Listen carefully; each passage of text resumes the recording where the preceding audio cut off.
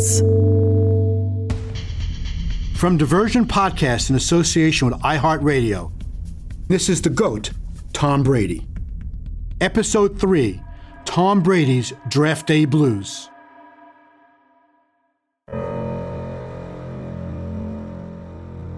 This is the story of Tom Brady, the greatest of all time. I'm Gary Myers, author of the New York Times bestseller Brady vs. Manning. And thanks so much for listening to Episode 3 of the GOAT, Tom Brady. How much disrespect can one person take? Tom Brady became mentally tough at Michigan when he felt slighted from the day he arrived on campus in the summer of 1995 to the final game of his college career on New Year's Day 2000. It was in that Orange Bowl game when he was actually benched for a series in an overtime victory against Alabama when he was in the midst of throwing for 369 yards and 4 touchdowns. Although he enjoyed Michigan, the 5 years seemed like 20 in football years. By comparison, his 2 days of suffering and waiting to hear his name called on draft weekend in 2000 seemed like an eternity. Finally, in the 6th round, with pick number 199, the New England Patriots chose him.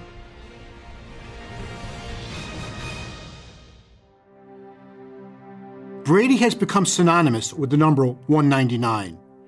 He did an interview with Steve Sabol for NFL Films in May of 2002, a few months after he won his first Super Bowl.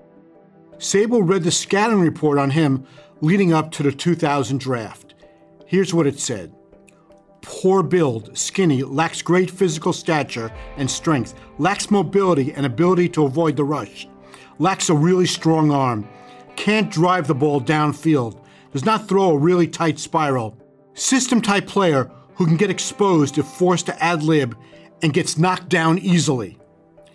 As Sabol was reading this, Brady was grinning, and his response, that sounds like Joe Montana.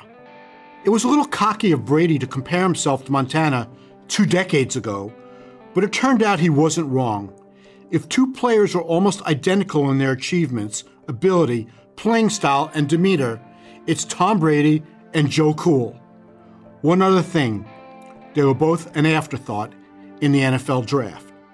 Brady's draft experience made his Michigan days seem as carefree as a spring day on campus, hanging out with a pretty girl in a blanket and a bottle of wine. Listen, if Bill Belichick and Patriots Director of Player Personnel Scott Pioli thought Brady was going to develop into the greatest quarterback of all time, they certainly would not have waited until the 6th round to take him and actually drafted 6 players ahead of him. All credit to Belichick for being the one to draft him and develop him and install a perfect system to help him win 6 Super Bowls. But nobody comes off as a genius here when the GOAT is passed over 198 times. The Patriots saved him from a life as an insurance salesman. Not that there's anything wrong with that. But what ticks off Pioli, who joined Belichick exiting the Jets 3 months before they drafted Brady, how so many people have abused the privilege of revisionist history and claimed they were part of Team Brady all along. In this clip, although Pioli doesn't name Michigan coach Lloyd Carr, that's clearly who he's referring to when he talks about Michigan. It's amazing the number of stories that I hear now of how many people loved Tommy coming out, but for whatever reason they weren't in a position to take him. And, you know, hearing some of the people that were with him at Michigan and how highly they thought of them, and without naming names, because I don't want to do that specifically to one person. So I guess revisionist history is amazing because there's a lot of people that have inserted themselves into Tommy's football life story in order to give themselves credibility. Question. You know the story how the watch pot never boils? It's true, at least for me. The water will eventually boil, but never when I am standing over and watching it, and never when my wife is pressuring me to finish cooking whatever she has put me in charge of for dinner. Guaranteed it will boil, honey. Relax. How about staring at the phone waiting for an important call? We've all been there. It's agonizing, depressing, even humiliating. Ring already, please. Remember in the final episode of Friends how Ross was waiting for Rachel, hoping she didn't get on the plane to Paris? Instead, she showed up at the front door. Even better. Okay, so what's the point? Boiling water, telephones. You can't force the issue. On draft weekend in 2000, Tom Brady spent nearly 2 full days waiting for the phone to ring at his parents' home in San Mateo, California. It was almost as if his cell phone was playing with him, laughing at him. Not yet, Brady. You ran a 5.28 for the 40 at the combine, still the slowest time for a quarterback. You think you're going in the 3rd round when you can't outrun a 250-pound pass rusher? Ha! Your coach never seemed to buy into that you were the guy. Wait your turn, kid. The more desperate Brady became for the phone to ring, the more rounds went by without it making a peep. All he needed was for one team to love him. Cleveland, Baltimore, Atlanta, either team from New York, New Orleans, his hometown 49ers, somebody, anybody. You can even call collect. Please listen again to something Brady told me when I was interviewing him for my Brady vs. Manning book. I used a full clip in our first episode. Here's just a piece of it, but it's really important. I asked him about his long wait. There's still a reason why I was, drafted that late. I'm still not the biggest guy. I'm not the strongest guy. I don't run the best. I don't throw the ball the hardest. I had the luxury of being under the radar. He said that to me after he had already won multiple Super Bowls and was a lot more forgiving than he was on the weekend of April 15th and 16th in 2000. He was distraught until Bill Belichick finally called, and despite his incredible accomplishments, he's carried that 500-pound chip on his shoulder to this day. When you think of it, maybe that's why he runs so slow. I attended that 2000 draft in New York, and they were about to turn out the lights at the theater at Madison Square Garden when Brady's name was finally called. The only place that caused a stir was at Brady's house in San Mateo. Tom Brady is the greatest draft oversight in NFL history. Sure, there have been other blunders. 4-time Super Bowl champion and 3-time Super Bowl MVP, Joe Montana was taken in the 3rd round. The same round as Russell Wilson, who beat Peyton Manning in the Super Bowl and was 1 play away from beating Brady in the Super Bowl the next year. Super Bowl champion Drew Brees, the NFL's all-time leader in passing yards and touchdown passes, was taken in the 2nd round. All-time great Johnny Unitas was a 9th-round pick and cut by the Steelers before the regular season and sat out the year before signing as a free agent with the Baltimore Colts. Dan Marino, the first quarterback to throw for 5,000 yards in a single season, was the 6th quarterback taken in 1983, but at least he still went in the 1st round.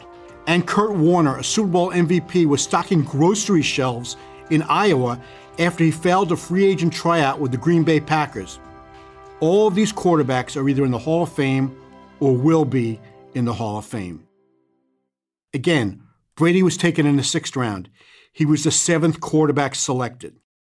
The 6 who went ahead of him: Chad Pennington, Gio Carmazzi, Chris Redmond, T. Martin, Mark Bolger, and Spurgeon Wynn. Pennington was the only one of them drafted in the 1st round. He had 44 regular season victories in his 11-year career. Brady has won an NFL record 30 playoff games. Wynn threw for 585 yards in his career. Brady threw for 505 yards in a Super Bowl. You get the point. Just as incredible as Brady being the 7th quarterback taken is he was the 7th player Bill Belichick drafted for the Patriots in 2000. The 6 who went ahead of him: Adrian Clem, J.R. Redmond, Greg Robinson Randall, Dave Zachelski, Jeff Marriott, and Antoine Harris. Brady wasn't even the first player the Patriots picked in the 6th round. That honor went to Harris. Let's just say that none of the 6 will ever be selected for the Patriots Hall of Fame. We'll be back with more of the GOAT, Tom Brady, right after this. NFL teams each spend millions of dollars annually scouting college players. Even after having scouts file extensive reports after canvassing the country during the college football season, watching games, practices, and enough tape to make their eyes pop out, they still have another opportunity to evaluate players at the Combine in Indianapolis at the end of February. And even with all that, If Patriots quarterback coach Dick Rabine did not speak up for Brady, he probably would not have been drafted by New England. As it was, he was taken with a compensatory pick at the end of the 6th round, granted to the Patriots and other teams who had lost free agents. Here's Patriots owner Robert Kraft on how all the draft experts in NFL front offices make this much more complicated than it has to be. I was thinking back of my time in the NFL. This was 6 years, and listening to Parcells and the personnel people and how drafting players and everything, it's like nuclear science work, and how complicated, and I couldn't understand certain things. And then I see that we had all these teams spending millions of dollars on this process, and here they let a player that we see now I think is the greatest at the position in the 100-year history, and they all passed on him. And I remember in the 4th round, Dick Rabine spoke up, and, we had 3 quarterbacks, and Bill said that. And then the 5th round, and then the 6th round, it was a comp pick. So it's really like it was the bottom comp pick, the 6th round. So it's like it would have been a first pick in the 7th round. I remember Bill saying there's just too much value to let go by, and so we picked him. Brady didn't run fast. We've established that. But he wasn't going to have to cover Jerry Rice or Randy Moss. But if you've seen that famous picture of Brady at the Combine, then you know, as Kraft once said, that he was skinny as a beanpole. Would Michael Strahan or Jason Taylor break him in half? Pioli, the Patriots' director of personnel, interviewed Brady at the Combine and liked what he heard. I visited with him, because we had a thing. There's only so many interviews that you could get and do. So, but then we had other interviews. So I remember visiting with him. I just remember him being, my initial impressions was a guy who had a unique mix of chip on his shoulder, but I don't know how to articulate it, Gary, but it was a rare combination of calm confidence that never even got close to arrogance. You know what I mean? And I still see him that way. He has a way about him that's really hard to articulate. Did Pioli walk out of that meeting convinced the Patriots would be doomed if they passed on Brady? Of course not. He was not Peyton Manning, that's for sure. But as it turns out, he was better than him. But unless it's John Elway or Peyton Manning or Andrew Luck, then draft day can be a very difficult and emotional experience. All that's at stake is a player's immediate future. Tom Brady Sr. and his wife Galen provided a strong support system to help Tom get through what was 2 days of hell. Oh, it was. Yeah, it really was. And you know what? And I've seen it before, and I see it every year. The kids that go through this draft, and when we were little kids, Gary, and we'd be out on the street and we'd be picking up sites, and you were the last guy picked how lousy you felt, no matter what it was when we were playing ball and that kind of stuff. And it's exactly the same, but it's on a bigger level now. These guys, you see guys sitting in the draft room, and Aaron Rodgers dropped to 24, and some guys dropped to the 2nd round. And it's every time somebody's name is called, you slit your wrist a little bit more. Yeah. And when you at the NFL, you're on full display. Well, back when this was on in 2000, it was, we had higher expectations after having had a pretty darn good college career to fall to 199. That was really painful, because all of a sudden everything that what you accomplished was kind of discarded. So it's tough on every single kid on draft day. Mm-hmm. It's because they put so many hours, so many high school hours, so many college hours into preparing themselves, and the people say, hey, it's all for naught, or 199, or you're undrafted. It's very, very painful for the kids. The kids become tools. That's exactly what happens to them, and that doesn't feel good. It doesn't feel good when you've worked as hard as you could. And recognized. Still, Brady was by far the highest-rated player on the Patriots draft board when pick number 199 came up in the 6th round. By this point in the draft, teams are just trying to find one redeemable trait that can translate into a prospect being a serviceable player. Belichick kept wondering why Brady was still on the board.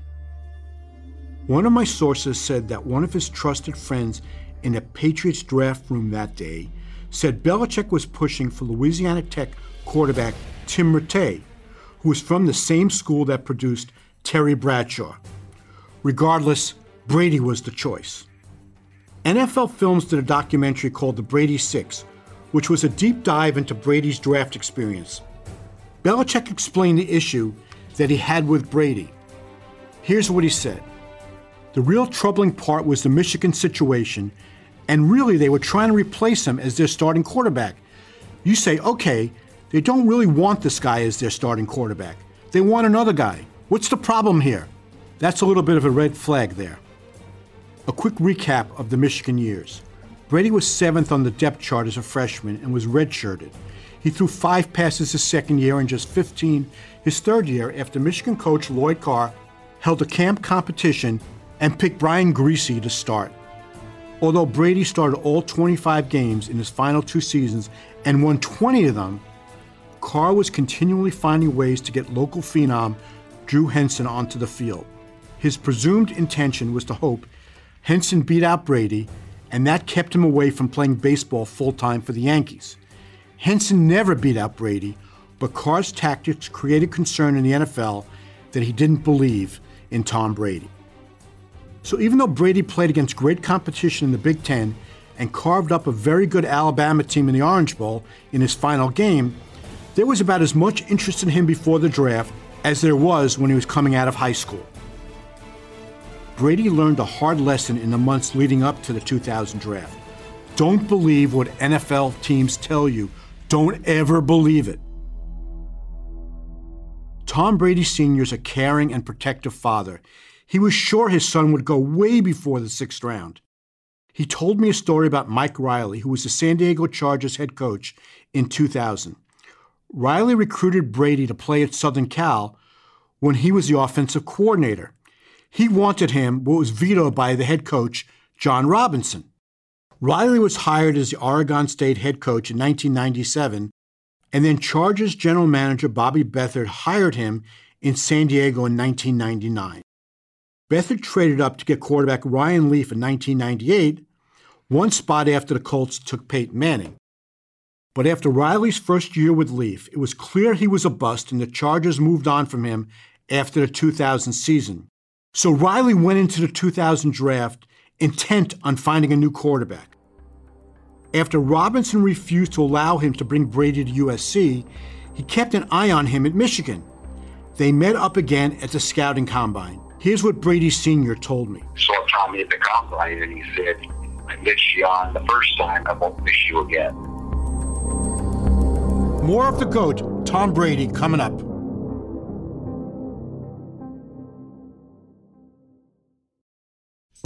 Now let's jump ahead for a second to Brady's 3rd career start in 2001. It came against Mike Riley and the Chargers. New England was seemingly out of the game before Brady helped the Patriots score 10 points in the final 3 minutes and 31 seconds, sending the game into overtime with a touchdown pass to Jermaine Wiggins with just 36 seconds left. Adam Vinatieri's 44-yard field goal won it for the Patriots in overtime. Tom told his father a story he heard from Hall of Fame linebacker Junior Seau, who was playing for the Chargers in 2001. Seau later came out of retirement to play with Brady in New England from 2006 to 2009. Seau told Brady that Riley was so upset after losing that game that he was shouting on the bus, "I told you we wanted this kid! I told you!" The Chargers finished 5-11 in 2001, putting Riley's 3-year record at 14-34. He was fired after the season. He wanted Brady at USC in 1995, denied by John Robinson. He lobbied Beathard before and during the 2000 draft to take Brady, denied. Beathard had a scout fetch Brady's tape during the draft and reported back to Riley that Brady was not good enough. Beathard built Super Bowl champions in Washington. He built a Chargers team that made it to its only Super Bowl. He's in the Hall of Fame. But he made mistakes. In the 2001 draft, 1 year after Beathard retired, the Chargers took Drew Brees in the second round. Typical of the Chargers, Brees won a Super Bowl, but with the Saints. Of course, more teams than the Chargers should be second-guessing themselves for not picking Brady. An old-time scout for the New York Giants, Whitey Walsh, loved Brady, but Giants general manager Ernie Accorsi, a connoisseur of fine quarterbacks, admitted to me he doesn't even remember discussing Brady in the draft room. One of the New York Jets scouts, Jesse Kay, pleaded with general manager Bill Parcells, even though the Jets had used one of their record 4 first-round picks on Chad Pennington. Kay wanting Brady and Parcells rejecting him is a fact, even though to this day, Parcells does not recall the conversation. It's probably better that he forgets. You can go up and down the list of every team's quarterback situations in 2000 and make an excuse for why they didn't take Brady. They had their starter, they had their backup, they had other needs. You can even rationalize the Jets for taking Pennington over Brady in the first round. He was the consensus best quarterback in the draft. And it's fair to say the Jets would have been much more competitive with New England during the Brady years had Pennington not kept blowing out his throwing shoulder. In fact, the only time the Patriots didn't win the AFC East with Brady as their starter was in 2002. The Jets finished first, with Chad Pennington a quarterback.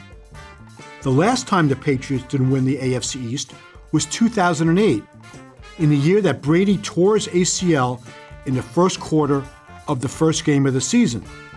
The Dolphins won the division that year, with Chad Pennington as their quarterback. But it's impossible to rationalize the other 5 teams who drafted quarterbacks and skipped over Tom Brady. The 49ers and the late, great Bill Walsh should be ashamed of themselves. Steve Young had just retired because of multiple concussions. They had Jeff Garcia, who had made a name for himself in the Canadian Football League, and journeyman Rick Meyer, who may have gone to Notre Dame but didn't play anything like Joe Montana. Steve Mariucci was the 49ers coach in 2000.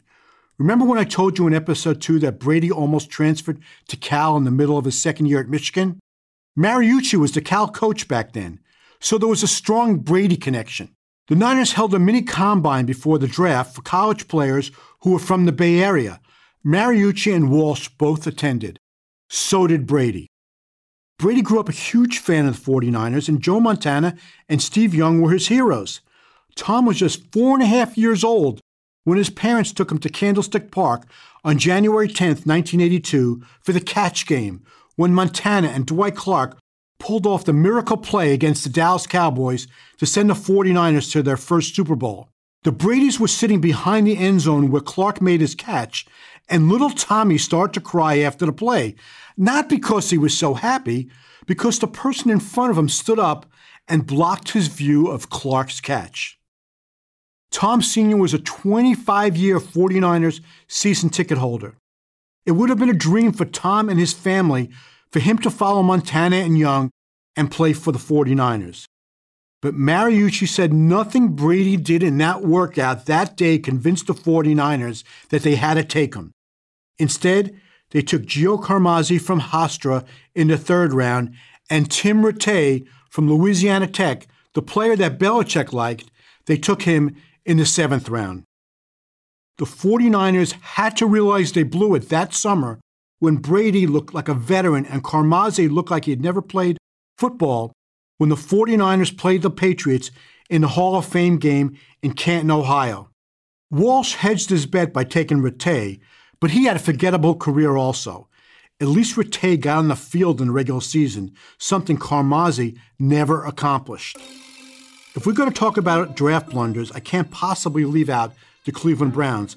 How about the Browns taking Spurgeon Wynn in the same round as Brady? Spurgeon Wynn! He began his college career at Minnesota and finished up at Southwest Texas State. And he was taken 16 spots ahead of Brady. Just like Whitey Walsh with the Giants and Jesse Kay with the Jets and Mike Riley with the Chargers, the Patriots had a Brady advocate in quarterbacks coach Dick Rabine, who had scouted him extensively. And Michigan coach Lloyd Carr said New England personnel executive Bobby Greer was the only representative of an NFL team to call him about Brady before the draft. Here's what Carr told me. We always had, we still have, what we call a pro day, where our players work out on campus and all of the NFL teams are invited in. And that comes in normally in late March on a Friday. And at any rate, there were a lot of scouts in here, and I go in before the workout starts. I always went in and talked about the players and answered any questions. And my recollection is there were a lot of guys, there were a lot of people there from the NFL that, so, you know, there was interest in him and some of our other guys. Draft day arrived on April 15, 2000. In those days, it was a Saturday-Sunday affair with the first 3 rounds on Saturday and the last 4 on Sunday. Based on pre-draft intel, Tom Brady thought he can go as early as the 3rd round to Riley and the Chargers. Here's what Tom said on the Brady 6 documentary about the anxiety he was feeling that day. You see so-and-so get picked, and then there's 9 more picks gone until one team that you think was interested. That's pretty anxious. Back to the telephone. Why wouldn't it ring? Silence. Crickets. Here's Tom Brady Sr. The first day we played golf in the afternoon. Day 2 arrived and more of the same. Meanwhile, in the Patriots draft room at the old Foxborough Stadium, the Patriots kept staring at Brady, sitting there alone as the best player left on their draft board. And they kept skipping him. They had 2 picks in the 6th round, numbers 187 and 199 overall. Brady time? Getting there. Be patient, Tom. At 187, the Patriots drafted Virginia safety Antoine Harris. He played 5 years in New England and won 3 Super Bowls. He made big plays in the AFC Championship game against the Steelers and in the Super Bowl against the Rams in New England's first championship season. So they didn't blow this pick, but they risked losing Brady to take him. The draft was deep into the 2nd day, and Tom Brady was all but climbing the walls. Once again, here's Tom Brady Sr. And then the 2nd day, Sunday, we just kind of hung by the TV, and about the beginning of the 5th round, he says, I got to go upstairs. We went upstairs, we were watching it we were laying on the bed watching it, and then about the halfway through the 6th round, he just said, I got to get out of here, and he got up and went downstairs and grabbed the bat and went for a walk, and came back about 20 minutes later or so, and as he came back, the Patriots called. It was a pretty joyful time. When the phone finally rang, Bill Belichick's assistant asked Brady to hang on for the coach. The wait was finally over. The Patriots did not need a quarterback when they drafted Brady. They had Drew Bledsoe, who after the 2000 season signed a $100 million contract. Plus they had veteran John Freeze, a capable backup, and Michael Bishop, a developmental quarterback they drafted in the 7th round in 1999. Here's what Robert Kraft remembered about that draft. We're coming off 5-11 season. Just before the draft, we had made Drew Bledsoe the highest. We gave him a 10-year, $103 million deal. Our quarterback coach, Dick Rabine, died in training camp. And he's really the one who, did the scouting, went up to Michigan, and I remember him speaking up in the draft room. As the draft day cliche goes, Brady had too much value for the Patriots to pass up at that point. They had considered him as early as the 3rd round, but felt they had other needs. That kept happening each time their turn came up until they just couldn't pass him up any longer. Here's Scott Pioli. By the time it got to the 6th round, he's sitting over here on the left side of our board all alone, and the other entire column is gone, the next column. And I think there was 1 or 2 players left in the other column. I mean, he was so far and away. And then, of course, the conversation comes up, okay, we either completely misevaluated this guy, or there's something really wrong with this guy that we don't know about. And we said, okay, we've got to pull this name. And that's essentially what happened. It was now off to New England for Tom Brady, where he was convinced it was just a matter of time before he beat out Drew Bledsoe. After getting a good look at him, an important person agreed: Bill Belichick. On the next episode of The GOAT, Tom Brady, September 23rd, 2001, the first Sunday of NFL games after the September 11th terrorist attacks. It was the most patriotic game I've ever attended. It was also the day Drew Bledsoe suffered a serious injury on a ferocious hit by Mo Lewis of the Jets, and Tom Brady would soon be on the path to being the greatest of all time.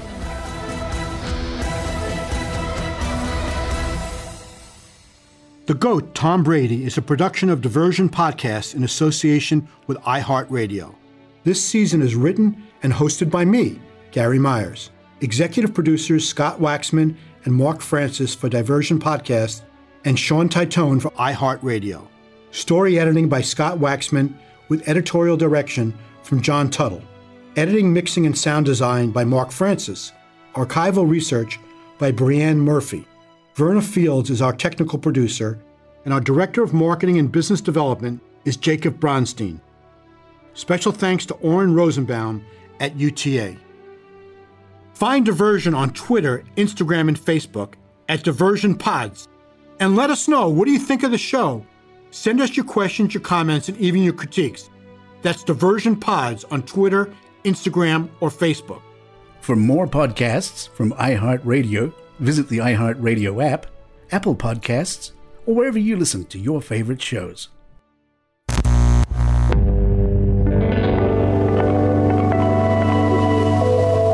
Diversion Podcasts.